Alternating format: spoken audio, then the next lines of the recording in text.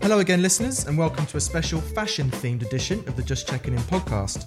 In this pod, we'll be talking about the biggest issues in the industry through a mental health lens. As always, this podcast is brought to you by Vent, a place where everyone, but especially men and boys, can open up about their mental health issues, break down stigmas, and start conversations. And as always, I'm your host, Freddie Cocker. In each Just Checking In pod, I check in with a special guest. We have a natter about all things mental health, as well as anything and everything else they're passionate about. If it helps that person with their mental health, we'll discuss it. On to my special guest now, and to help lead discussion about fashion and its relationship with mental health, I'm delighted to introduce Jess Crabbe. Jess is a junior talent manager at Models One. Models One is one of Europe's leading model agencies and represents models from across not just fashion, but music, TV and film. Some of their clients include singers Zach Abel and Joy Crooks, England rugby player Maro Itoje, fashion icon Naomi Campbell, as well as a mix of other established names in fashion like Iskra Lawrence.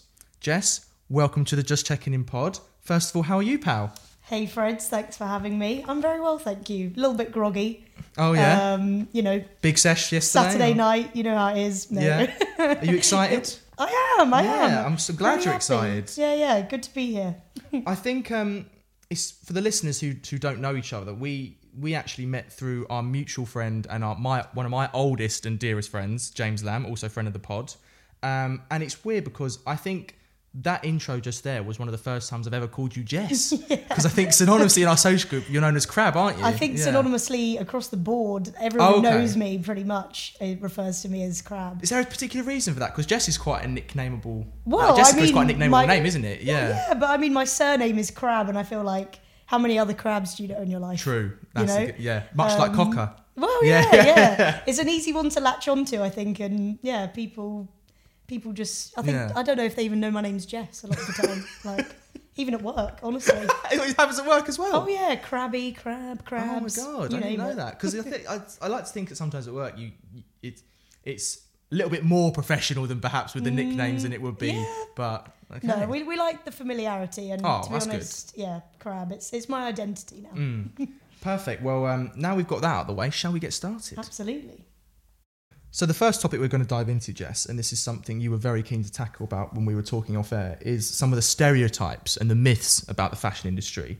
I think when many people sort of think about the fashion industry, they might get images of, VIP fashion weeks, catwalks, outrageous outfits worn by extremely beautiful people, and some very pretentious perfume and aftershave adverts. Sure. As someone who works in this industry every day, is that image an accurate one, or is it a bit more of a parody?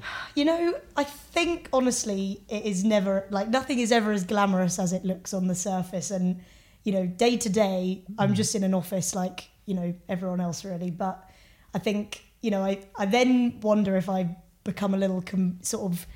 ensconced in it. Yeah, I'm just used to, I appreciate that what I do is cool at times.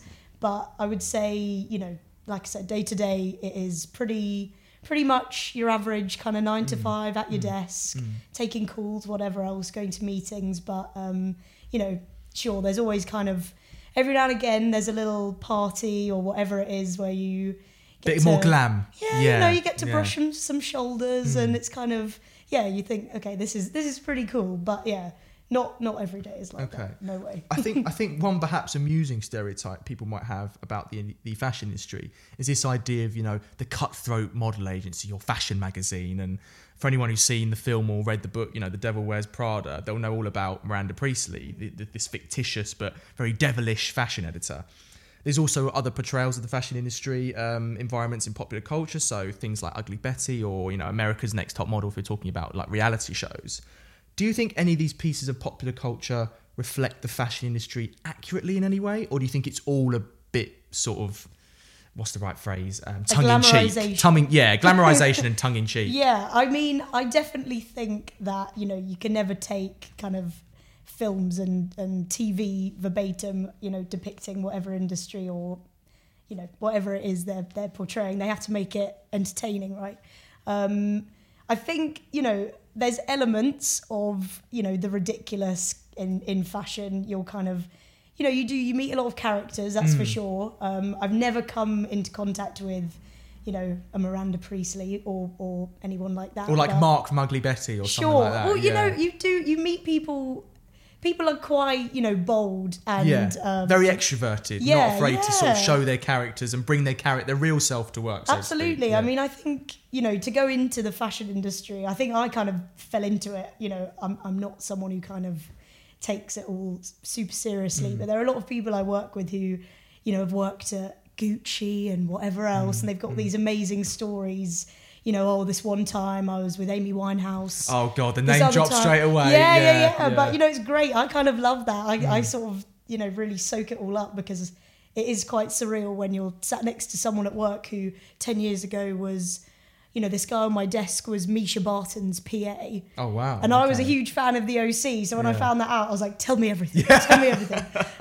But he's lived this very colourful life, and so you do meet some characters, but I would say, in terms of the glamorization, like I said, of the fashion world, I think, it's not always all it cracks up to be. And let's talk a bit more about your role at Models One now, because like you said, you fell into it, so to speak. Could you just go, elaborate a little bit more on that? Well, I mean, specifically my role, like you said earlier, is I'm a talent manager. So I work on the special bookings division, which is, most major modelling agencies will have a talent board where you're not looking after models per se, you're looking after faces who are known for something else. So their bread and butter job might be acting, singing, chefs. It's kind of all mix of people. And I'm kind of there to, I guess I'm their agent. I work with their wider management teams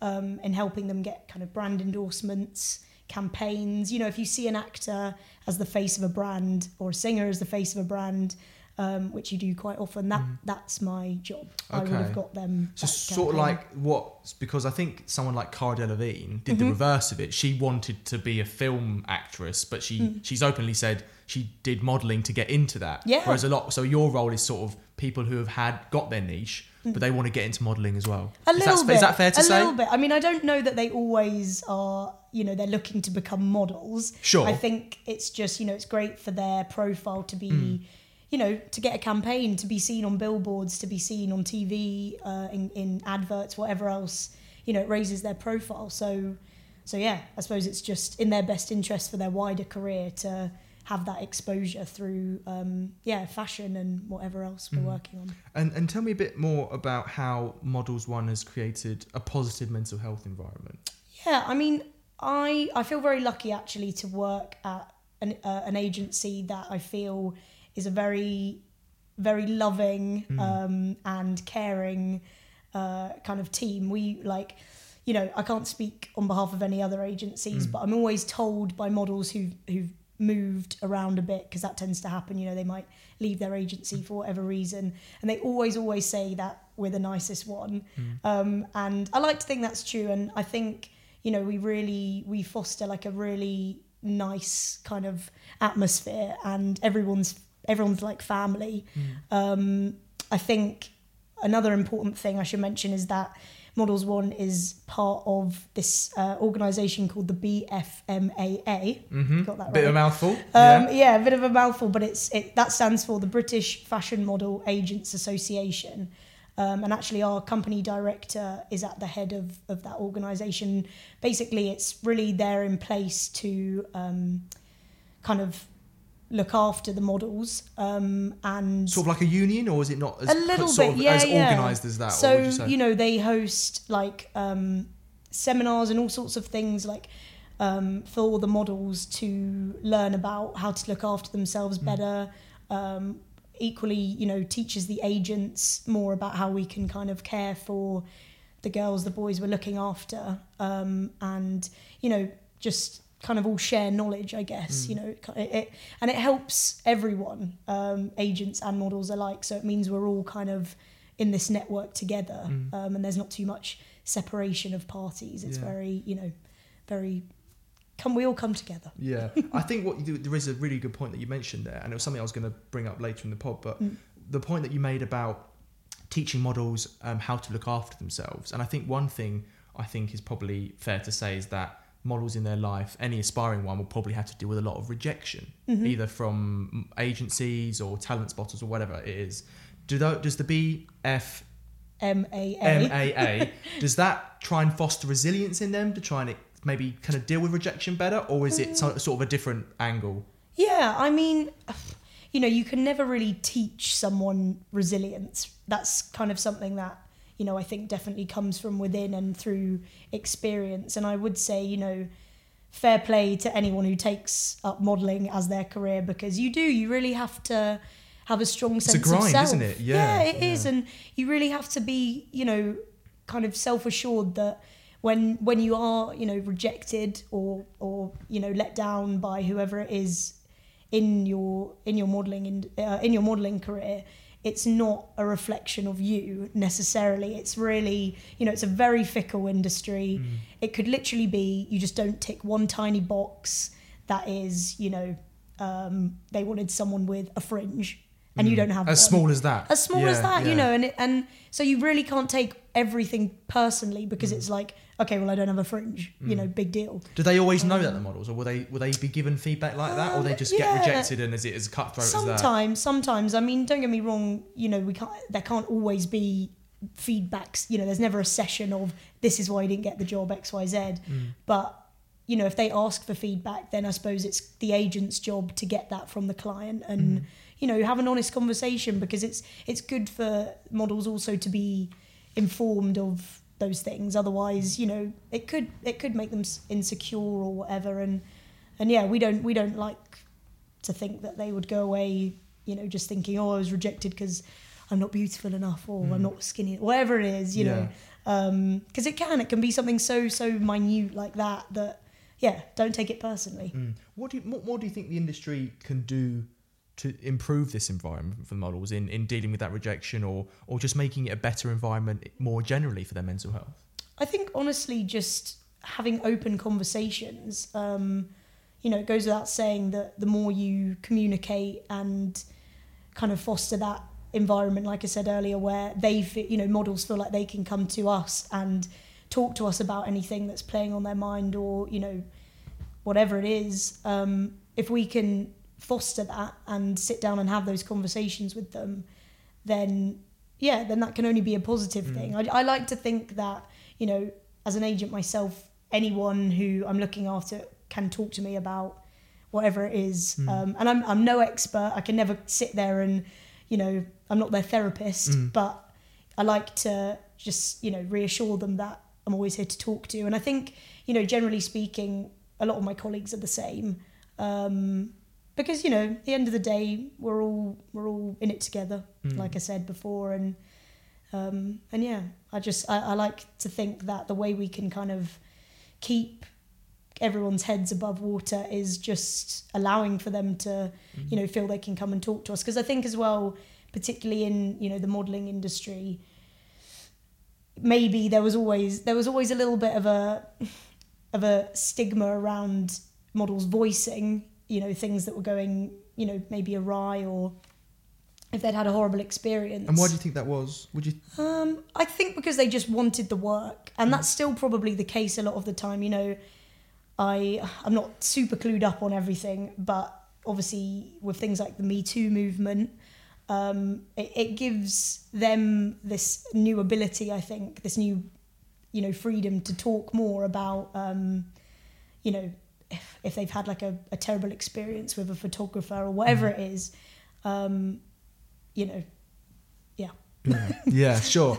And have you seen that environment change from the time that you've been in the industry to now? I mean, I've been in it 2 years, so I can't... But 2 years is a long time in the mental health sphere, to be fair as well. I'm not a voice of authority, put it that way, but I would say actually, really, since I've been there, you know, I think for all its flaws, I think definitely things like social media actually are a very positive tool. A good example of this actually is that we represent a model called Cameron Russell. Nearly forgot her name there. But Cameron Russell, and she's very she's quite a prestigious model, quite a well-known one in the States and, well, globally, I guess. And she actually, when kind of, the Me Too movement was really at its height, I guess, last year, she set up this Instagram where models could anonymously send in stories of examples, of when they might have been mistreated or, sexually assaulted or worse. Also, that's amazing, to whatever. be honest. It's great, yeah. Yeah, and she would post them, obviously all completely anonymously. But it was kind of amazing because, it was quite shocking, some of the content. Was it eye-opening for you? Well... Or was it something you kind of thought was bubbling under the surface and sort of come to the fore a bit more? I would say it was eye-opening in the sense that it was, seeing it all, one after another on this Instagram feed. You're like, wow, this happens just so much more than... I mean, it shouldn't happen at all, but this happens so much more than... You think it does. You think it does. And don't get me wrong, I'm not ignorant to these things. I'm aware that within the industry there can be a lot of dodgy people. It does happen. People asking things for access or contracts or stuff like that. Yeah, and it's our job to just make sure that, no model is ever put in a position where, they feel vulnerable or they feel abused in any way, Let's go back to this idea of positive working environments. And I think, The Devil Wears Prada obviously glamorizes this very actually negative working environment. But obviously there are some very real examples of very bad working cultures where people are sidelined, where women or men are put down in the fashion industry, in the office environment. Obviously speaking anonymously, have you heard of any stories about that from across the industry? I mean, there was actually a show, I don't know if you ever were aware of it, on I think like E4. Right. Maybe like 8 or something years ago, some time ago. And it was essentially a fly on the wall kind of documentary style thing about a modelling agency. Oh, right, okay. A London-based so we're not exposing E4 here, we're just talking about the program. No, but it was like essentially an expose on how, an agency runs and how an agency works. And they actually, I wasn't at Models One at this time, but apparently we were approached to be the agency that was featured. Sort of like an Educating Yorkshire, Educating Essex thing, but for modelling exactly. way back when. Yeah, and my director was like, absolutely not, no way. Not because we have anything to hide, but just, it's not that interesting, really. Like you probably don't really need the publicity anyway, do you? Well, it's not even that. I think, honestly, it would be... We always laugh about this. It's like, if there actually was film crew in the office, they'd just be like, is anyone going to do anything? Is anyone going to, Just everyone sort of getting along and doing their work and dramas and all that sort of stuff. Exactly. Yeah. And but funnily enough, they were in another London-based agency that I think is possibly famously a lot more, don't even know what the word would be, mad. More open about their Yeah, I mean, I never discrepancies. Actually... Yeah, yes, exactly. Yes. I never actually watched the show myself, but I've heard that it really didn't paint them in a great light. It was kind of... effing and blinding all over the office, kind of people screaming down the phone at clients and whatever else. So, it's things like that coming back to your kind of earlier point that there are all these stereotypes of the industry. It's kind of things like that completely reinforce that, which I think is really negative because, I'm not lying when I say it just isn't that way. We have very pleasant phone calls with clients. We have very pleasant meetings. We have models come in and out every day, and we sit there and we have chats and over a cup of tea.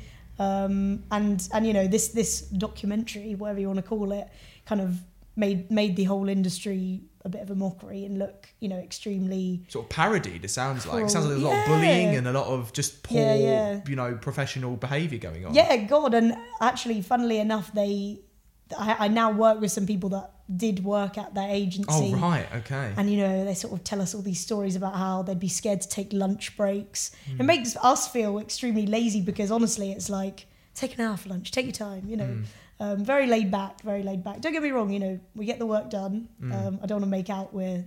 No, by all means, you wouldn't be. But, yeah, I know, I get that completely. But stereotype-wise, I don't think we fit the mould that you would maybe assume.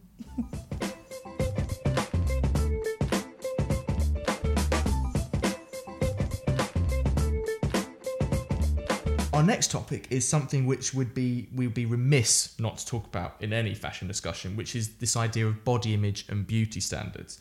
And I think the best sort of discussion topic to start with is this idea of the plus size model. Now, personally, I find this phrase quite insulting to those models because it seems to imply they're perhaps abnormal or an exception to the rule. Do you agree with that? Yeah, I also hate the term plus size because, you know, in fact, 9 times out of 10, the guys, you know, one might refer to as plus size are extremely normal body types, you know. Well, and what is deemed plus size, by the way? Is it is it like size 10 and above, or is it for a guy? Is it, you know, a larger? But what is the sort of definitions of it? I think it's 12 and up. See, that's completely normal. I don't understand why it's called that. I'm really cautious as well of using the term normal because, like, what is normal body type? Sure, you know, really. Sure. But you know, we all fall. Not an exception, basically. It shouldn't be an exception or exceptional to the rule. Yeah. I think, you know, the term plus size, I think, is a really dangerous one because it's just a weird one because, like I say, a lot of the time they are, you know, just like everyday healthy, people. Healthy body types that, you know, to be referred to as, like you say, out of the ordinary or whatever it is, it really it's a jarring thing, isn't it? Have you spoken to any models who are, you know, deemed plus size, and have you spoken to them about what effect that has on them when they hear that and how they're referred to it as? I mean, so at Models One, our division is actually called Curve. That's a better term. Which I think is a little more, you know... healthy. Yeah. Sure. And I think the one thing that always comes up in conversation when you talk to, you know, particularly the girls on that particular board is that they don't want to be pigeonholed as, you know, these body positivity kind of role models because they're like, I'm just doing me, you know, I just look the way I look. They don't want to be kind of put on a pedestal as, you know, representatives of curvy girls everywhere because they're kind of like, well, you know, I'm not. I don't have any interest in that either. Yeah. You know, they're just kind of, you know, making some money and looking good and whatever. And they're all extremely healthy. You know, it's not like they're trying to look bigger for the sake of, not bigger, but, you know, out of kind of the measurements of like your regular model. They don't want to be kind of framed as these representatives of health and, you know, confidence and whatever, because most of them are just, you know, just regular girls and boys, aren't they? Exactly. Do you think this whole idea of the plus size model in inverted commas is a reflection of the modelling industry to be perhaps initially reluctant to accept different body types or shun them? What would you sort of say on that? I mean, I suppose, you know, 10 years ago it would have been laughed at to think that any woman or man of kind of above us, like a size 4? Would be in high fashion, would be working in high fashion. And now it's, you know, it's become much more normalised, which I think is, you know, a really, really positive thing. You know, looking at models like Ashley Graham and, you know, we have some great curve girls, one in particular who I love, this girl called Emma Bresky. And she's done like some great work with Vivienne Westwood, and that's amazing because it's, you know, giving them kind of it puts them in the same light as, you know, your Gigi Hadids and whoever else. So it just puts them on that kind of equal playing field, I guess, that, you know, they're both doing catwalk, they're both getting major campaigns, and so I think there's definitely been kind of positive movements in the sense that, you know, I don't know about you, but now when I see kind of a what you'd call a curve model on a billboard for whatever brand, you're not like, oh wow, like good for them putting it on. You're not like, oh, pat sort on of the like back. They're just doing it because they're putting them on and they're good looking. Like it's just a beautiful person, and you know, they're just up there and looking great. I think that's, you know, it has changed for the better in that sense. But I suppose to come back to your question, you know, with the industry making these classifications, I still think that, you know, there's a way to go in that. One day I would love for just everyone to be on one board, girls and guys, one board, no kind of divisions as such. Do you know how the term started? I don't. Honestly, I don't know how it started, but I think, there was obviously, there was a need for women and men of different body shapes to be kind of in the public, in the media and whatever. And I guess, they started do you think it just kind of started? Yeah. And that someone made that phrase and it just stuck. I guess. I mean, I'd just be speculating, to be honest with you. Yeah, I think we're both speculating, to be honest. Yeah, I don't know how it started. I think, honestly, it comes back to this, classification thing that they probably realised that there was a way of making more money through an agency by representing girls who were a little curvier, whatever. And, they want to make the money. So, therefore, start a division specifically for these women and kind of keep them as a whole entity of their own, because in fairness, the briefs that come in, unfortunately, are quite specific in terms of we're looking for a curvier girl, and then it won't go to the main board women, it will go to the curve board.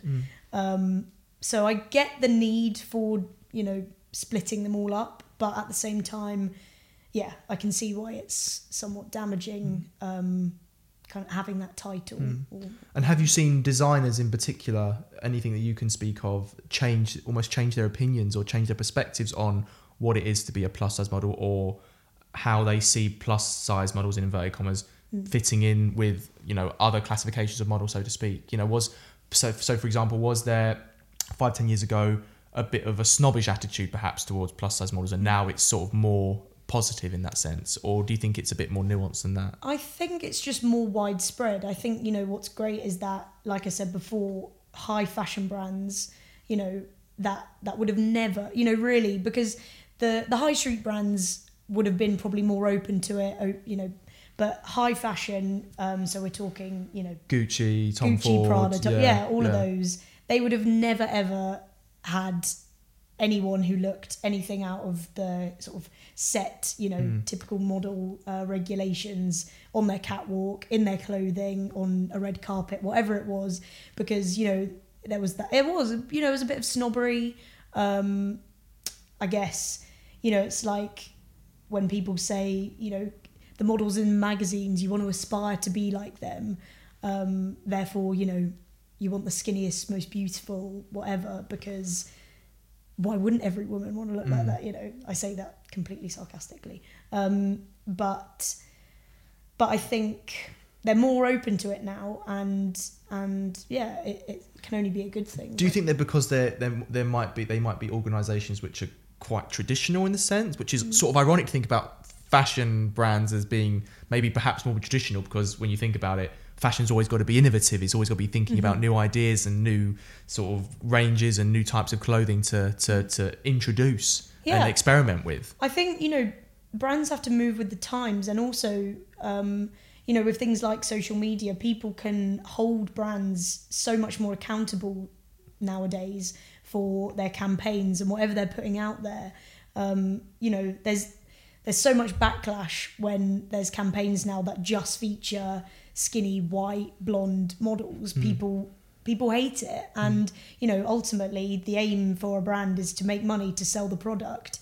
And if you're not appealing to, your wider market, you're only appealing to this small portion, then you're not going to make your profits. So I think, they've realised that. And also, because we have access to the internet and we can, leave complaints, you can kind of, a tweet can go viral, whatever it is, brands, they need to be answering for themselves. And I think that's just meant that, they have to be more open-minded, and they have to be, a bit more creative with the way they kind of advertise their products. You talked a bit about like body diversity and sort of ethnic diversity there as well, and the kind of steps that brands are taking to address this. Do you think there's a danger that there might be what's the right way to put this? A sort of, they might pay lip service to it without actually addressing the deeper issues behind it, so to speak. So for example, they might be sort of saying that they're addressing ethnic diversity, or saying that they're going to be they're addressing body diversity, but actually when you kind of look behind the curtain, they're not actually doing too much. Is there a danger of that? Or I guess so. I mean, I think, to hand it to them, I think everyone is always kind of learning. Big brands who have kind of a white male at the top of the company ultimately making the decisions, I guess they need educating, and I would say that even since I've kind of been working in fashion, there's a lot more kind of roles in place now. So there'll be people working at brands who specifically are kind of working on, making sure that whatever campaigns or projects are going on have some element of diversity, and I think that's great. I think. A particular shout out actually to Adidas. They're a great brand for championing just kind of all sorts of just really positive things, sustainability for one, and I guess body positivity as well. I mean, they're always keen to explore, different options of who they can use in their campaigns, which I think is just really cool. And shout out to Adidas. Yeah. Do you think body positivity is in danger of ever becoming a sort of patronising phrase, do you think, in some popular culture? Yeah, I mean, I think honestly it gets a bit lost on me these days, because it's, like I've said, it's you're just you. And as I was said before, with the girls who, get pigeonholed as these sort of like voluptuous, curvaceous bodies who are like representing a certain level of beauty standard. Yeah, I think there is a danger that the term body positivity, will one day just be made redundant, because it's just like, well, we're all different shapes and sizes. You can't celebrate everything, or you should celebrate everything. In which case, why do we not have? Why don't we use the term body positivity with regards to anyone of any shape, rather than just kind of, it's somehow stuck to these models who are, on the kind of curvier side. I think it one day will just... Hopefully it should be made impact. like obsolete, you'd like to think so, in a utopian world. Yeah. But there's also a dark side to the fashion industry in many senses, and I think a part of this is this whole idea of size zero culture. First of all, I think, why don't we sort of outline what it is first, and then we also spoke about off air about the way to frame this discussion. So why don't you talk a bit about how it started, maybe the history behind it, and how and if the fashion industry has moved on from it? Yeah, I mean, I'm not a voice of authority on size zero culture, so I say this really from a, I guess, from a personal perspective. Yeah, sure. I think honestly, it was very, fashion was, as we've touched on already, it was for skinny people. They went down the catwalk, they were on the front covers, because it was deemed as this body type that we should all aspire to. An archetype. Yeah. That, like I said before, everyone was supposedly wanting, and it made clothes look better and whatever else. And I think everyone just latched on to that idea that, put a skinny girl on the front and the product will sell, whatever. I think, honestly, things have moved on since then, and I mean, I don't know when that change first started coming about, but I think, with the introduction of things like curve divisions at modelling agencies, and I guess even celebs in kind of everyday like popular culture, championing this idea that really anyone can look great in a dress or whatever it is. I think that is kind of how the changes come about, just I suppose fairly naturally, that people are less bothered, I guess, about seeing this archetype on the billboards, wherever it is. Why do you think it's important from a mental health perspective that the fashion industry needs to move on from this trend? And I think one can only speculate on the ramifications within the industry that asking hundreds of thousands of models to stay at size 0 when perhaps not all of them are naturally that slim could have on one's mental health with regards to possible eating disorders and possible body dysmorphia. From your perspective, tell the listeners about why it's important that we move on from this trend. I think, a lot of models get signed at a really young age when their bodies, aren't fully developed, particularly girls, they're still very, very... Still developing. Yeah. And they're much smaller and their hips aren't, as wide or whatever it is. And I think it must be so difficult that they then, go through puberty and whatever else, and they get to a point where they still look great and they're still extremely, to the average person, you'd think they were of an amazing physique. But, they don't fit that kind of the measurements, the measurements anymore. I mean, I don't think there's such a focus anymore on size 0, and that's not actually a term that really since working at Models One, I've never heard it thrown around. I think, unfortunately, yes, they have to keep up a certain kind of physique, but I think there's a lot more focus now on fitness, and it's it's them looking after themselves, eating well, exercising, just doing what's good for them, rather than there would never ever be an instance now, really through us anyway, where we'd sit down with a model and tell them, you need to drop 5 pounds, stop eating. That doesn't happen now. And I'm sure it did before, I'm sure it was a lot more prevalent that the agents, would say, you're getting too big, you need to do, maybe do unhealthy things to get to the, the optimum level, measurements that would then, help them keep making money. That doesn't happen. That doesn't happen now. Was there, you can only speculate from your perspective, but was there also sort of body shaming from within the modelling sort of community itself? Would there be models who would say, sort of body shame someone who was a bit bigger than a size 0 or something like that? And has that changed? Is there more support between the models about, being themselves and being the weight or build that they should be, really? Yeah, I think... Because we know that the modeling industry can be very cutthroat, and models themselves need to be making sure that they can not only get to the top but stay at the top, and that can sometimes maybe engender a competitive environment, I guess.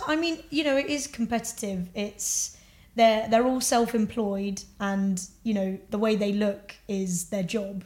So there's always going to be that element of you have to keep up certain regimes and whatever else to ensure you're making your money. Like you and I get up every day and go into our office, go to our jobs.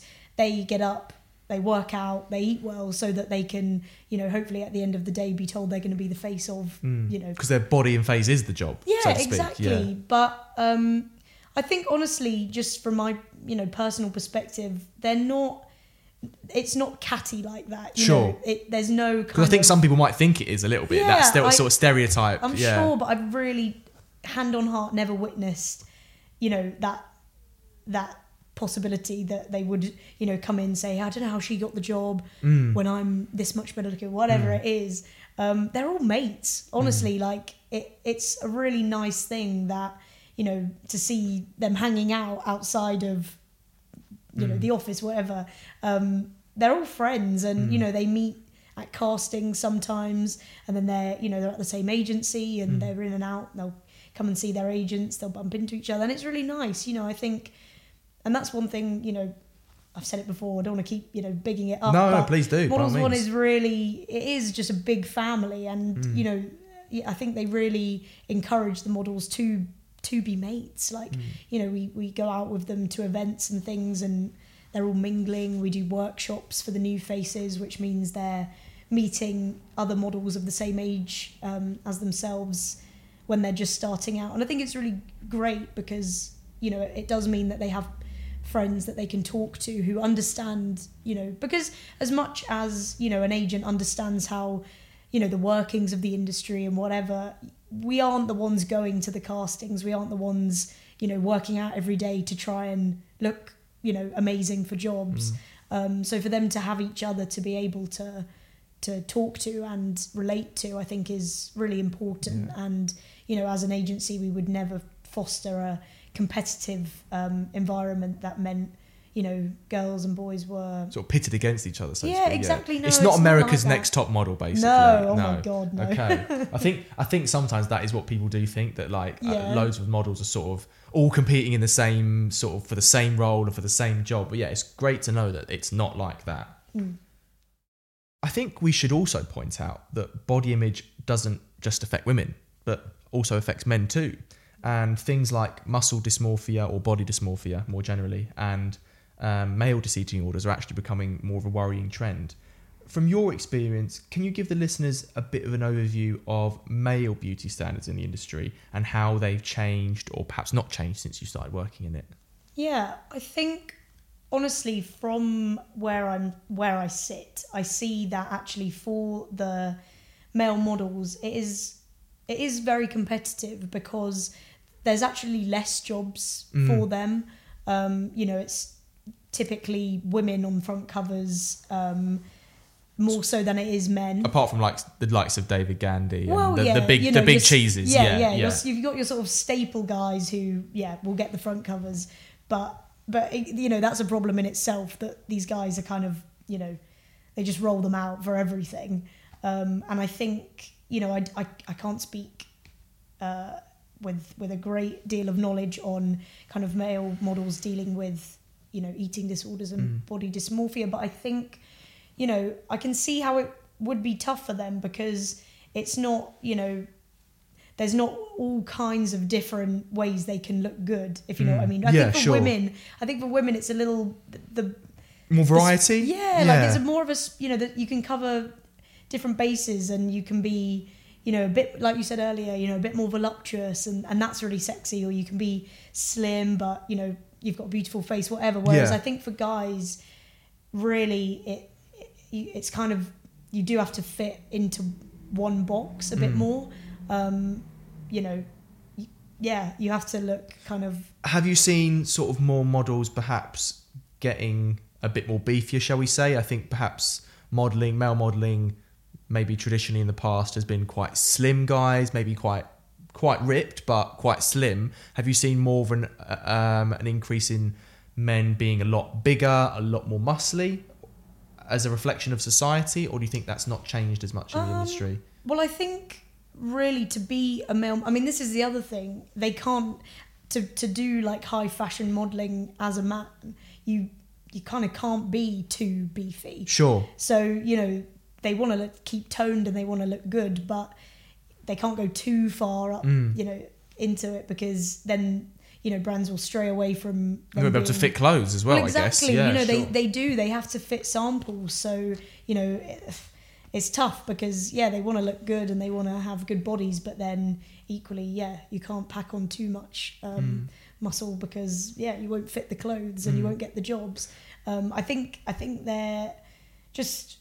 aesthetically, there's kind of the male model who is typically like very slender and maybe a bit more kind of grungy looking, but then there's also the real kind of pin-up the purebred, the thoroughbred. The a lovely tan, nice muscle.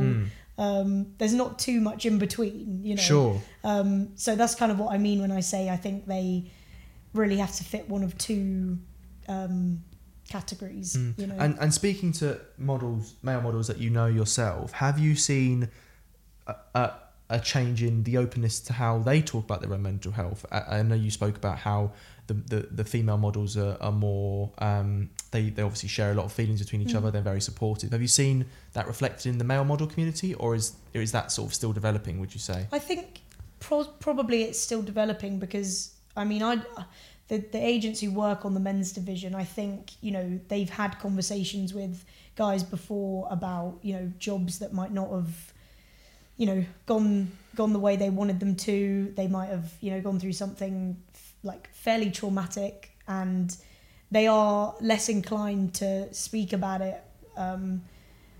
You know, as you know, with guys, there's always, you know, a bit more of a wall up. And I think especially, you know, guys in fashion, it's already, I think they're Are they sort of like built a bit more to sort of be more resilient and tough and sort of deal with the challenges because it's hard enough as it is to sort of succeed? Would that be fair to say? Well, I think it's that, and I think also, you know, it's that sadly they're probably viewed already as a little bit more effeminate and whatever because, you know, they're in fashion, they model.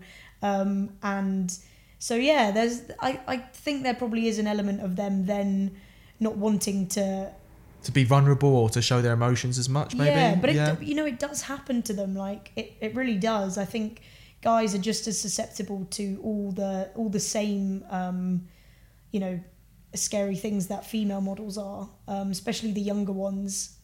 Unfortunately, and especially Me Too as well. They can also be affected by it. Of course. Like, you know, I think that's a really important thing to highlight is that movements like Me Too. You know, it's incredible that it was largely women coming forward and, you know, telling their truths and whatever. But I think also, you know, you have to remember that, especially in fashion, a lot of guys will have gone through similar things where, you know, they're put in positions where, you know, they are vulnerable, and because they're guys, it's maybe, less spoken about, and they feel like, you know, they can't voice it to other models. The authorities that be, maybe because they perhaps might lose either a job, they might lose their reputation, or they might lose, you know, anything to do with their own career. I mean, they could lose their career. Mm-hmm. Yeah, it's definitely a possibility. I think, you know, they know that if they're to complain about a photographer and that gets taken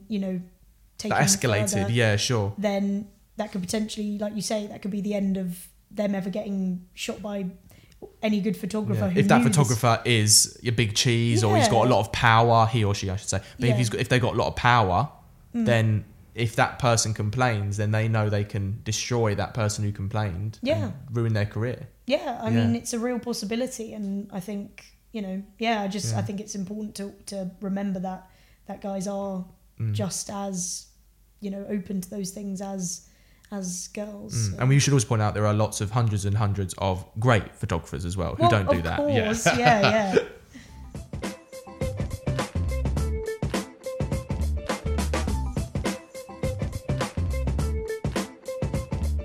Our final topic about the fashion industry, Crabbe, is something which actually I think we can all relate to in our lives, which is social media and this idea of ever constant perfectionism. With the digitisation of the industry, we now see models using their Instagram feeds as their own marketing tools, and often their own CV. Sort of with selfie after selfie of them looking beautiful in the best clothing. You know, they'll put the captions as, you know, hair by this, you know, top by this, trousers by this, and all that sort of stuff. Spawn. Hashtags, yeah, exactly.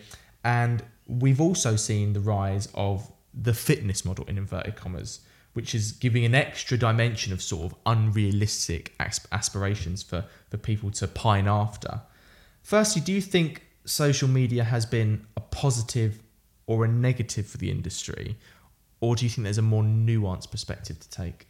I think it's a double-edged sword, because I think that it has provided, you know, a platform, as we've kind of touched on already. It's provided a platform for models and talent, whoever it is, to, you know, have a voice about anything that isn't just the way they look, you know, because they're people at the end of the day, and a lot of them have passions and they have interests. A lot of them are really big into, you know, charities and whatever else, and, you know, it's kind of humanized models in that sense. It's given them a platform to, you know, be known for something else, not just, oh, that's, you know, they were the face of.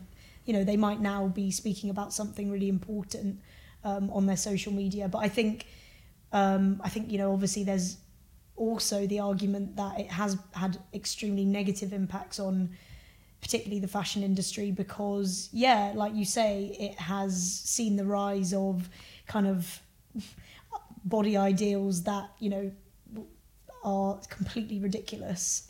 And, I guess I think also with things like Instagram and whatever else, you know, it's given all these, it provided all these new inventive ideals that we can never reach. Because I think, you know, models on the front cover of magazines, it was always kind of just, they were photoshopped maybe to look a bit skinnier.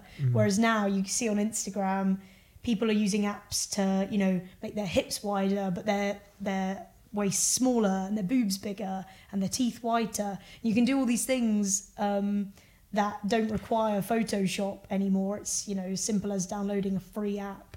And yeah, everyone can Photoshop themselves these days. And I think that's, I mean, just ridiculously a bad thing. I think we'll touch on sort of airbrushing in a minute, but I think bringing it back to this idea of the fitness model, and I think there's been an explosion, I think it's fair to say, in not just male fitness models, but also female fitness models. I think of the most parodied sort of fitness model out there, which is Jen Selter, and the woman who made probably millions of pounds by having a very, what's the right way to put this without seeming very, very bad? She had a very marketable derriere. Okay. And she did a lot of pictures with this derriere in very exotic places. Okay. This sort of fitness model, do you ever think they could be a part of a mainstream sort of fashion agency like Models One? Or maybe they already are, but we don't know about it. But do you think that idea of a fitness model will ever become part of a fashion industry's agency as well? I mean, it's difficult to say because I think, you know, all the models across the board are fit. You know, they all take good care of themselves. They work out. Physically, they're, you know, mostly in perfect shape. So I wouldn't want to throw another kind of categorization into the mix. We've already, you know, discussed how that can have negative impacts with curve and mane and whatever else. I think to add fitness would in some ways insinuate that they were, you know, fitter than everyone else who's already fit. And it just, you know, confuses things even more, makes the whole thing very convoluted. So I think probably, you know, those people who are getting millions of likes on pictures of them looking really buff, that's great, but I don't think that makes them a model. I think, you know, it's great to advertise healthy eating, it's great to advertise healthy living, but this whole kind of, you know, looking really fit on a beach. In the gym, yeah. It's on like, the beach. well, yeah. It's not modelling, it's just like, you know. We touched on airbrushing and photo editing just a moment ago, Crabbe, and I think these are tools that increasingly are blurring the lines between what people think is real and what is fake, not just on social media, but across the industry, you know, billboards, TV adverts, magazines. How have you seen this idea manifest itself in your own life, but also in the industry, and perhaps become a bit of a monster? Yeah, I mean, God forbid being a teenager today. 100%. Honestly, I think, you know, the age we're at, we kind of narrowly missed the beast that is, you know, social media. We just had Facebook. Yeah. And you had to lie about your age. I only had because Facebook was only a tool that you could use for university up until about 2 years. We were in like year 10. I was in like year 10 and I was like forced to get Facebook. I didn't I chose not to have it. But loads of people I knew had it from like year 7, but they just had to lie about their age and say they were like 16 or 17. Yeah. But if I had to do it now, I mean, WhatsApp, Instagram, Twitter, Facebook, Snapchat, Tumblr, Pinterest, TikTok, the new one. There's all sorts. Or YouTube as well. I hate to be there a, is be so a teenager much now. content out there that it's, you know, it's amazing, drowning. but it's you can drown in it. You can get lost in hours and hours and hours of content that you know, isn't educating you for the better. It is just filling your brain with, it's just an overload, I think. And yeah, I mean, it is a beast, like you say. I think I guess in a personal sense, I know I've tried really hard to actually cut back on following kind of these aspirational air quotes people, and follow more inspirational people, you know, people that actually stand for something and, you know, when you're going through a feed, you're seeing positive things rather than, you know, aspirational things that aren't, you know, doing anything for your life, really. So do you mean those like bullshit quotes that people put on Instagram? No, I don't mean I'm following all sorts of like, but first like coffee, your light you is know. your only cloud or something stupid like that. Yeah. No, none of that. But I think there is a lot of, like I say, there's content out there that can educate you, and, you know, Instagram profiles you can follow that. Yeah, I think don't make you have FOMO. Yeah, for fear of missing exactly. out. Yeah, and don't make you feel, you know, shit about yourself. They can really kind of uplift you and make you see things in different lights. And yeah, I guess I just think I couldn't be a teenager again today. Like, there's too much. There's too much out there. Why is this video editing and photo editing tools, why are they dangerous? Because it's fake. You know, it's not real, and it's not. It's selling something that is completely unattainable, which, you know, just as a young person is so dangerous, because you're not you're not as well equipped to look at something and, you know, you just take it face value. If you see a picture of a female kind of influencer, whatever it is, and they've got this kind of tiny waist and the hourglass figure, so to speak. Yeah, exactly. And these bright white teeth and bright blue eyes, and, you know, they're on a beach, whatever it is, you would think that was life. You would think that was real, and you might think, oh, you know, that's in 5 years' time when I'm 21, whatever, I'll look like that. With I'll a be really like that. shit caption, as if they've just Yeah. made it really what's the right phrase? Like casual about it. Yeah. Yeah. It's like the beach is always a good idea. Yeah. It's like, well, yeah, nice work if you can get it. But Yeah. I mean, so, and half the time, you know, the other thing is people will, you know, post things and they're not even in the place they say they are. And I just think there's so much kind of, there's This so much disinformation, falsity. isn't it? Yeah, there's so much falsity that I think is just damaging for, you know, I guess young people and people of all ages, really, but particularly young people, because, like I say, they're not as Their brains aren't developed. You know, they aren't as equipped to detect the bullshit as perhaps other people are. Yeah, Do you you're know what less I mean? cynical, aren't you? Yeah, You're more sure. inclined to kind of see something and be like, wow, rather than Yeah. like, oh, piss off, I've got work tomorrow. You know, I think you're more inclined at a younger age to want things that now, you know, you and I might look at and know aren't achievable. What do you think about?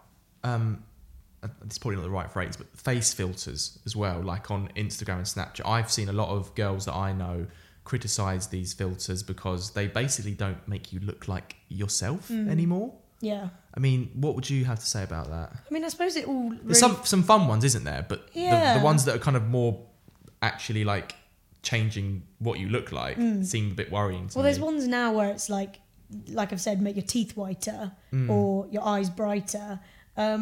Yeah, I mean, it's all one and the same, isn't it? It's all adding to this kind of,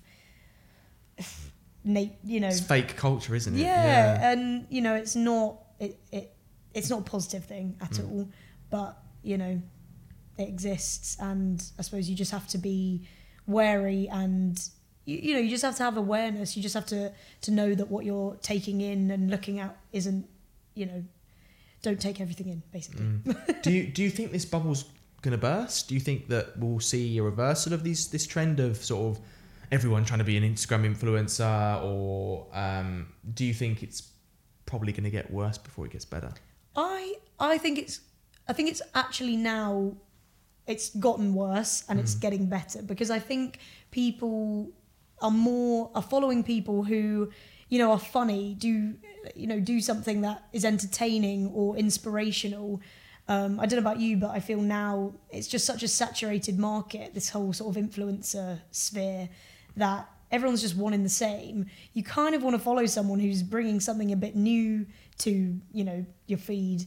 And, you know, it's a little bit cheesy, but I quite like following people who, you know, are just posting, you know, like random mundane things, because it is quite entertaining in a funny kind of way. I follow, do you know the comedian Chris Ramsey? Yeah, I do know Chris Ramsey. I don't follow him though. No, I don't follow him. His wife, Rosie Ramsey. Oh, right, okay. She is so funny, and she literally just posts from like the loo. And it's like, but things like that are great because it's like it's just sort of this new wave of influencer that's like she's not influencing anyone or but she's just bringing something normal and boring to the and she's not making that, a massive effort when she does it. Yeah, exactly. Yeah. And DJ Artwork's one of my favourite people to follow on Instagram. Okay. Like he is so funny on Instagram. Like one time he did a like an Instagram live and then got bored because he had accidentally locked himself in his own bathroom whilst doing like decorating in his house, and like the doorknob fell off, and he was like, right, I'm here in this bathroom and I can't get out, and my wife doesn't come home for the next 8 hours. So I'm just going to start doing these things and he just basically he got really bored. He started putting like toilet roll over his head. Like he started just doing Q&As with people on Instagram. Like that shit is funny to me. Yeah. But I just find that randomness like really funny because it seems like he's just having a laugh rather than someone putting loads and loads of effort into making it look like they're not putting loads and loads of effort in. That's what I hate. Mm-hmm. So yeah, I completely get you. I try and follow people that give me a bit of a laugh and a bit of a respite. Yeah, exactly. All for them. This last section of the topic, we're going to switch up a little bit. So this is something you wanted to do, Crabbe. So you're going to basically ask me a few questions about social media, and I'm going to answer them. Then we'll have a little bit of a discussion afterwards. Is that right? Is that good? Yeah. Okay, so fire away. Okay. Well, I was interested to know, do you remember when you got a phone and what functions it had? Your first phone. So my first phone was a Nokia 3210 or 3220. It had vintage light up like things sticking out the side of the phone that basically said "mug me" whenever the phone used to go off, and all it had was phone, text, like some really weird ringtones. One of them was like Calypso or something like that, and like Snake. Yeah. And then the phone I got after that was in year 9. And I got the Moto Razr flip phone that everyone got. Yeah. Hello Moto. I got that one. And then the one I got after that was, again, following the trends, Sony Ericsson with the Bluetooth, where you put the phones next to each other and to send each other a phone. You're like, oh my God, I heard this sick song. You're like, yeah, quick, Bluetooth me it. You sit there for like 10 minutes watching the phones send the song to each other. Yeah. And then after that, I think I got really late onto the BB hype. Oh, yeah. Yeah. So eventually, I think I was on the BB hype when I was in sixth form. Okay. And then from that on, from the BB, getting rid of that, it was iPhones all the way. Yeah. Oh, I feel like we just had a little history of your... Good nostalgia there. I'm sure there's a few people listening who echo my phone history. Yeah. I remember my first phone. It was like a special edition Cath Kidston print Nokia. Wow. Was it £10? Must have been close to that. Do you know what? I don't remember how much it cost, but I remember being absolutely gassed. I was so chuffed with it. Like, it had like all these flowers around. I just thought it was so cute. Cath Kidston used to make phones. This is mad. Oh no, she didn't make the phone. It was like a one-off. Like, right, I see. Okay. Yeah. Cool. But I thought it was so chic. You know, it was a little like you flick it up. I thought, I really did. I thought I was the coolest girl in school. But yeah, it had like no functions. And before that, I'd literally just had to borrow my mum's home phone. The home phone was great. You used to phone people up and you used to go, hi, is James in? And then they'd have to go, yeah, James? Yeah, it's Freddie on the phone. Yeah. And then the phone up someone else like, Matt. No, it's Matt's mum. And then like, I'd have to get Matt to answer the phone. And then if they didn't pick up, you didn't go out. Yeah. God, those are the days. Do you know what? I was shameless. I used to ring like, in your class, you'd get like a class phone list. Did you? Yeah. I didn't get that. What? So you had to know someone well enough to get the home phone. That was when I was in school. We had like the class list of all the home numbers in case there was like an emergency or whatever. This sounds suspect to me. No. If there was a snow day and you'd have to ring round and I don't know, whatever. Before the days of internet when you could just check on the school website, well, not before internet existed, but it just, wasn't it advanced? Wasn't Stone Ages, but anyway, I used to just like cool boys from the class. It'd be their mum pick up, be like, hi, I'd be like, yeah, is Jack there? And they'd be like, yeah. And then pass them over to the boy. I really, really remember this. This was like This is like your young courting old days. school flirting. Yeah. And I don't know why I did it. I'd like ring them for a chat, and they'd be like, I'll see you at school tomorrow then. They must have thought I was. Oh, I mean, yeah. Shall we go on to the next question? Yeah. I like to think things have changed, but probably not. Anyway, the point I was trying to make is just that, our earliest memories of social media, which we've already said, with Facebook and stuff, it was very much like, I don't know about you, but for me, it was kind of just a place to, chat to your friends, like put pictures up. And it wasn't so like... corporate. Yeah, and it wasn't so saturated with, there wasn't such thing as an influencer. But yeah, I think, we're just lucky that we've existed in a time pre... The closest thing that I used to get to a trend, like what is now deemed a trend, was on Facebook, right? So when I was like year 9, like UK Funky House was really big, and there was a song called Are You Gonna Bang Though by Funky D. Yeah. And of the many songs that got parodied, I used to just always used to happen was people used to like fake pages of puns on the song. So people in my school would be like, you got oyster, but are you gonna tap though? And they'd a page like that. It's like, you got Fanta, but are you gonna tango? And it's just like stew. That was what a trend was back then. Yeah. It was really like pure. So I remember going back to my Facebook when I was like 22, 21, and I was finding all these old Facebook pages I'd liked. I know. Don't you just hate it when you have to go into school on a snow day or some shit like that? I know. I'd liked all sorts. I remember doing this as well, and I'd liked all sorts of things like when he doesn't text you back. Like, really? And you'd hope that it would like come up. You'd come up that you'd liked it. Honestly, like and so MSN. Good. Did you MSN. Yeah, you used to have to like get those shortcut keys where like every letter would turn into an animation. Yeah, you used to do that, or like phrases would turn into an animation. Like BRB would turn into like a penguin dancing or something like that. And do you remember Nudge? Yeah, Nudge. Yeah. I feel like you were a nudger. No, I was not. I was too socially awkward to do that. I get too much social anxiety. I was sending a nudge. Yeah, I was a big MSN. Yeah. You'd get in from school, you'd run upstairs, you'd be like, don't talk to me, Mom. Yeah, BRB. Yeah. Anyway, yeah, I was kind of hoping this would circulate back to just the fact that it was, like you say, it was pure. It was kind of... It was an innocent thing for us to go home and chat to our friends on social media. And, now I think it's just so scary to me that kids at like 12 are, absorbing just so much. And they're always online. Yeah. There's no at least when we had like MSN, when we used to get home, you'd be like, okay, I'm signing off. And you'd be like, done. Now it's like, there is no, 3 p.m, that's not, it's not like a thing anymore. Yeah. When like 12 o'clock at night, that's when everyone signs off. Do you know what I mean? And it's dangerous because as well, it gives this kind of false impression that you're having social interactions when you're not, because it's all through, social media. It's all through comments and likes. It's not actual conversation. It's not, actual kind of, face-to-face interaction. It's really just, giving someone a like isn't, I'm kind of making myself sound my age here, but I was talking to my sister, and she said that the trend in like young people now, like I don't know, age 21 and under, whatever, is to only have 3 posts on your Instagram profile. Did you know about that? Right. That's apparently like a thing now. Oh. Like they only have 3 posts. I'm well uncool. I know. And then when they get another one, and when they make the 4th one, they delete the oldest one. Right. They only have 3. What? Who cares? I know, but apparently that's a thing now. How can you care so much? Yep. Honestly, like, there's not enough hours in the day. God, yeah, that's scary. Right, next question. Go on, next question. Well, I think that was it, honestly. Was that it? Oh, right. I was expecting like a list of like 10.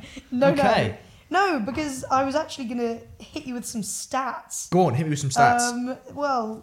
Ofcom, a report from 2019 this year, said that 83% of 12 to 15-year-olds own a smartphone, be that an iPhone. That's very scary.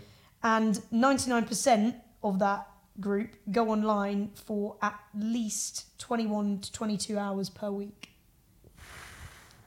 That's a really worrying stat.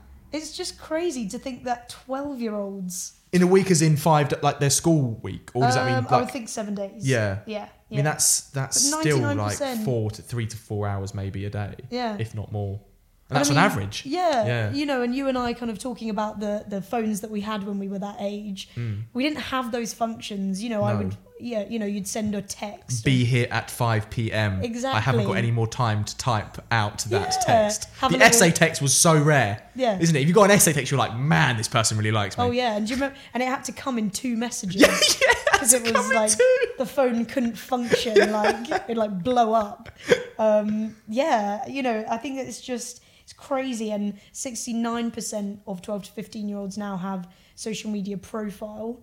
Is that any profile, or does that mean just like one particular one? Any profile. Sure. But I mean, you know, even so, it's just that the amount of time that teenagers are now dedicating to, you know, it's almost like a hobby. It's just sad. It's, you know, it just scares me that, you know. What mental health implications do you think that has?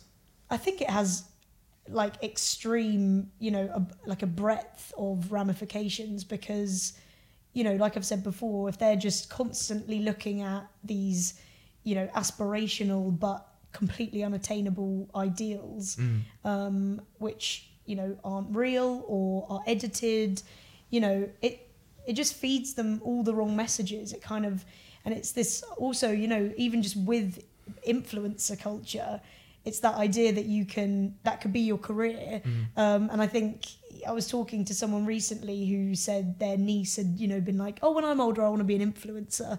God, that's scary. I know. And it's like, it's mad. You know, I think when I left primary school, I was like, I'm going to be a brain surgeon or whatever, you know, something completely ridiculous, which again is like an unattainable thing, but at least it wasn't, you know, I'm going to sell booty on Instagram. Or like diet pills. Yeah, exactly. You know, and that's the other thing. People advertising products that are very harmful. Are, you know, to help you lose weight. Appetite killing lollipops or something like that. Is that what Kim Kardashian got in trouble for? Yeah, and like teas that, you know, they're not going to say it, but essentially just flush you out. And you then... A colonic, basically, but in food, drink form. Exactly. Yeah. Like, it's so unhealthy. It's not medical. And, you know, it's just complete false advertising. It's like, look at me, I'm looking great after 3 weeks on my tea detox. It's like, you can't be telling a 12-year-old, a 15-year-old that they shouldn't be eating, they should be drinking this tea for 3 meals a day. Like, because they might believe it. And it's just, you know, it's so damaging. It's ridiculous. But I think that the last point to really end on is when I started thinking about this the other day, and I'm not sure if you had the same environment when you were in school, Crabbe. When me and Matt will probably attest to this in the corner and silently nod. When we were in school, all our schools were there were people who knew each other from different schools, and it was a very sort of insular environment.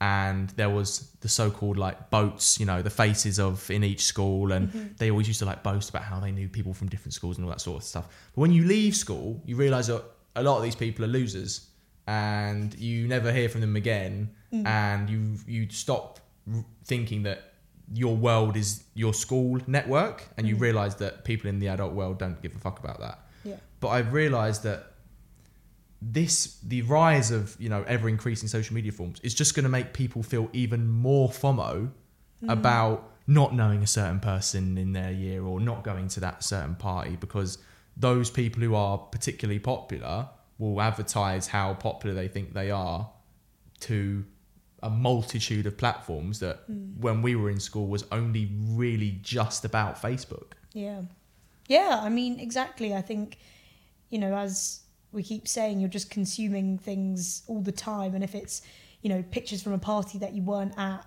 but like you don't even know the person, you shouldn't feel offended that you weren't there. But like, of course, you know, if you're young and you feel pressured and you feel outcast, or you feel isolated, then you'll feel like you want to be invited to that party, don't you? I mean, that's just natural, because you're struggling to develop how to manage your emotions properly, and you're trying to realise your own identity and not wanting to conform to what someone else tells you. Yeah, and it's this manicured reality as well, because, you know... I love that phrase, manicured reality. So good. I'll start using that. Because, you know, people are only going to post pictures that make whatever it is they're doing look fun or, you know, cool, whatever.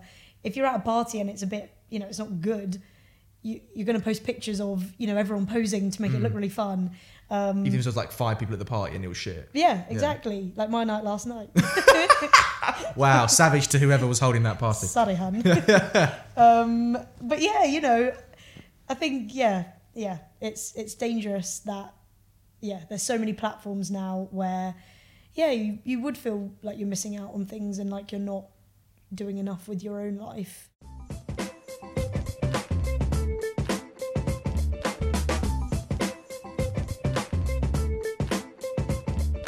Our final topic of conversation, Crabbe, and it's one I have with all my special guests, is a general natter about our mental health. So firstly, how would you say your mental health is at the moment, pal? Good. Generally, I think, I mean, you know, I'm by nature, I think I am quite, kind of happy-go-lucky kind of person. I mean, you know, like everyone, you have your bad days, you have your down times, but I think generally speaking, things are good, things are grand. Yeah, and if you felt comfortable saying what mental health issues, if any, do you live with in your day-to-day life, and if you don't have any, you can say that, and if you do have them, how do they affect you?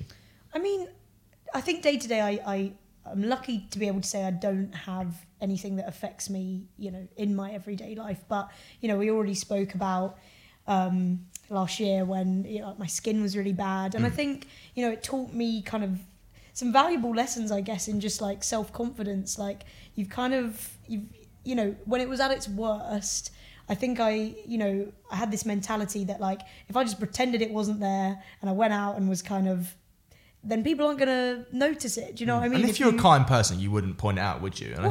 You'd hope, yeah. You'd hope so, yeah. But I think, I stick to this mentality that, if people will be drawn to, a positive, like confident sort of vibe, most of the time. And so I kind of think what you put out there, you'll get back. And I think day to day, nothing affects me too much negatively, but I've had last year with aesthetic struggles and whatever. I think I just learned to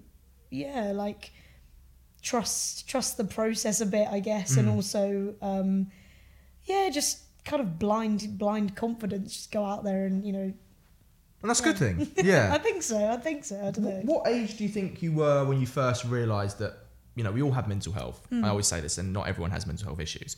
But what age do you think you were when you first realised that maybe one of your down days wasn't a physical thing? Maybe it was something that was actually going inside in your mind. I think, I don't know if I could pinpoint like the moment, but I was never the most, I went to like a very academic school. It was a great school. Feel free to give them a shout out if you want. Sure, Dr. Challenger's, big up. But it was a really good school. It was a state school, but it was, it's one of the best in the country academically, and I kind of just wasn't meant to be there. Right. What do you mean by that? As in, I had a great time. I had great friends. I was kind of involved in like every club. I'm one of those. I was kind of yourself in. Yeah. I was that annoying person who was like in that team, also a prefect, also this. But like academically, I was behind a lot of my friends, and I guess, the school, wasn't probably for me in that sense that I couldn't keep up.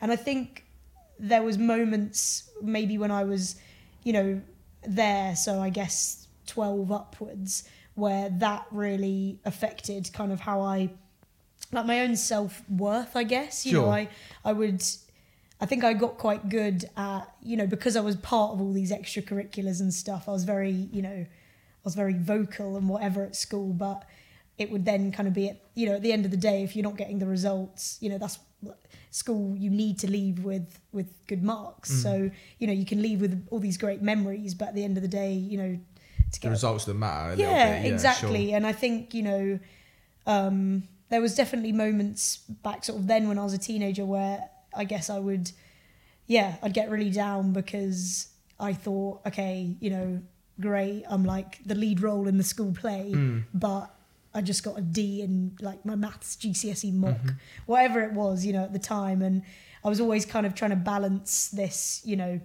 being very like social and, being very, I guess like being liked and being kind of, known at school, but then also not quite fitting the, the academic sort of stereotype, so to speak. Yeah, I guess so. And I think, so I struggled a little bit with that, but, I'm not trying to, I was never failing miserably, but I think that in itself was something I had to, overcome, that because the standard was high, even if I was getting, a B, I was thinking, and I was being made to feel a little bit that... By teachers or just by the environment? By the school. Oh, really? Oh, okay. Yeah. Like, I think there was a moment when they didn't think I would get back into sixth form. They didn't think I'd get the right GCSEs, and I just was like, oh shit, like, that hadn't seemed like a possibility to me. You kind of just assume you're just gonna get your GCSEs and go to sixth form and go to uni. It all seemed quite kind of progressive, A equals B equals C for me. And then there was this one moment where I think the head of my year was like, there's been discussions, we're not too sure if you're going to get back in. And I was like, oh, so it sort of like dawned on you dear. a bit. Yeah. Because even though I'd been doing all this stuff, clubs and whatever else, like, if I wasn't going to get back in sixth form, what was that all for? And, luckily that didn't happen. I actually smashed my GCSEs. but it was, that was definitely something that I think was the first kind of, I guess, mental health struggle I had, in that, I didn't feel like I was necessarily living up to potential that everyone else was. And I guess I struggled a bit with that, but equally, it hasn't affected me too much. I still kind of, did all right for myself. What triggers, if any, do you have in your mental health in your life? So it could be like something that someone says to you that might make you kind of feel very down, or it might be a place, it might be anything really. It could be anything. So for example, like in my life, I find making mistakes really hard. And that really, really triggers my rumination. Like, if I make a really bad, like, not really bad, if I make a bad mistake at work, I can, like, hate myself for, like, 3 hours. Like, proper hate myself, doubt my own future career prospects. Like, it can be really, really bad for me. But then once it passes, I sort of get a bit better. And if I can resolve that mistake, then I feel a lot better. But is there any triggers for you that sort of affect your mental health in that sense? I don't even know if I'm aware of the triggers, honestly. Like, I think, like I've said, I'm lucky that I don't have things that, get me down day to day, and, I'm quite good at picking myself up, and, I'm lucky that I have great friends and, whatever, people I can talk to. And also I'm a very big talker. So, like, if I do have a problem, sorry to everyone who has to hear about it for the next like however many days it's bothering me, but that's kind of how I deal with, I like voice everything, probably too much, I'll like give a lot away very quickly, and that's just who you are, though, isn't just it? me, baby. Yeah. But yeah, I think I don't really know what necessarily triggers me to feel. I think it's just like whatever comes around, really. Like something bad gets said, I won't feel great about it, but I'd like to think I'm quite good at not sweating the small stuff. It's a quality I think I've inherited from my dad, actually. He's very, like, I think my mum and dad are very yin and yang. My dad likes to call it passionate. She's quite sensitive, but in a great way. Like, she's just, she is passionate and she's emotive, but my dad is very, like, relaxed and sort of more balanced. Just like nothing, he doesn't sweat it, like he really doesn't. And I think I've got a little bit of both, definitely. But yeah, so I think I don't know is the answer to that question, actually. No, I don't know what my triggers are, but like anyone, I have days and whatever where I'm like, oh god, where's my job going? I have those fears, but it's like, I guess we have the privilege of being young, and I kind of just like to think everything will fall into place. Sure. And then just finally, sort of what tools and methods do you use to improve your own mental health, or when you do want to do a bit of self-care, what do you do? And then secondly, how do you support friends in your own social group who might have mental health issues themselves? Sure. I think for myself, I definitely find really simple things, honestly, like cooking. Sure. I find cooking like very, very therapeutic. You know, I don't even really follow recipes. I'll just kind of buy a load of stuff, and I find it really relaxing just to like pop some music on and like cook something. Sometimes it goes well, sometimes it doesn't. But you know, it's just a nice kind of process. You see something come together. I also have the last year been doing a bit of boxing. Nice. Not like fights. No, we're not Maybe going to one expect. day. What would your boxing name be? Oh, like Jess the God. something Crabbe. What would it be? Million. The Terminator or $1 million. $1 million baby. Jess the $1 million baby. The $1 million baby Crabbe. You'd have to get some Yeah. trademark issues around that. Sure. Yeah. I'd have a lawsuit on my hands, but whatever. But actually, I find that really, it's just so good. Like, gets so much. That's like a release. Yeah, it really does. And you know, half the time I don't even know I have anything to release, but I'll kind of be doing it, and I'm like, you know, the guy I do it with, he'll be like, you're hitting me like a mosquito, and I'm like, okay, fine, like, you know, really like bash him, and it's just really been like great for me. I think I do it on a Wednesday morning as well, which is quite nice, sort of middle of the week. Okay, switch it up, yeah. Yeah, and like the morning I think is a really good time to do something like that, because it's quite high adrenaline, it's quite high kind of intensity, and I never believed people when they said that like exercising in the morning set them up for the day. I was like, but surely not, you're just tired. But it really does. Like, and now Wednesday is like my favourite day of the week, because I do that for an hour, do my boxing, and then go to work, and I just feel like very, very alert, and like, you know, and I think it's kind of a cool hobby. I like telling people I do boxing. That's what I told you all. And I mean, with regards to helping my own friends who, you know, might have struggles, I think, like I said before, really just talking and always being someone who they know they can talk to, which I like to think they do. You know, my best friends, I think, would definitely, you know, rely on me to be someone that they can just come and unload to, and I'm fine with that. I like being that person. So yeah, just talking. Talking everything out, I think, is just really important, and, you know, never taking a stance of authority, you know, trying to say this is what you should do, because, you know, it might not be what works for them, but just talking. I think, you know, like what you're doing here, you know, really just expressing what it is you're thinking, and even if it makes no sense, you know, that's totally fine. Like I always say, you know, just say whatever it is and, you know, talk it out. And vent. And vent.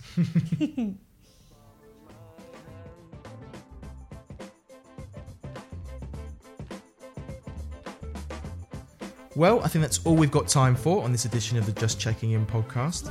Crabbe, thank you so much for being my special guest on this fashion-themed edition, and for checking in with me. As always, thank you to all the venters who've tuned in. Remember, if you've liked what you've heard, please give this a share on all the usual social media channels, tell your friends or work colleagues about it, or if you're feeling really generous, write us a review on iTunes. We hope to check in you again very soon, and remember, it's always okay to vent.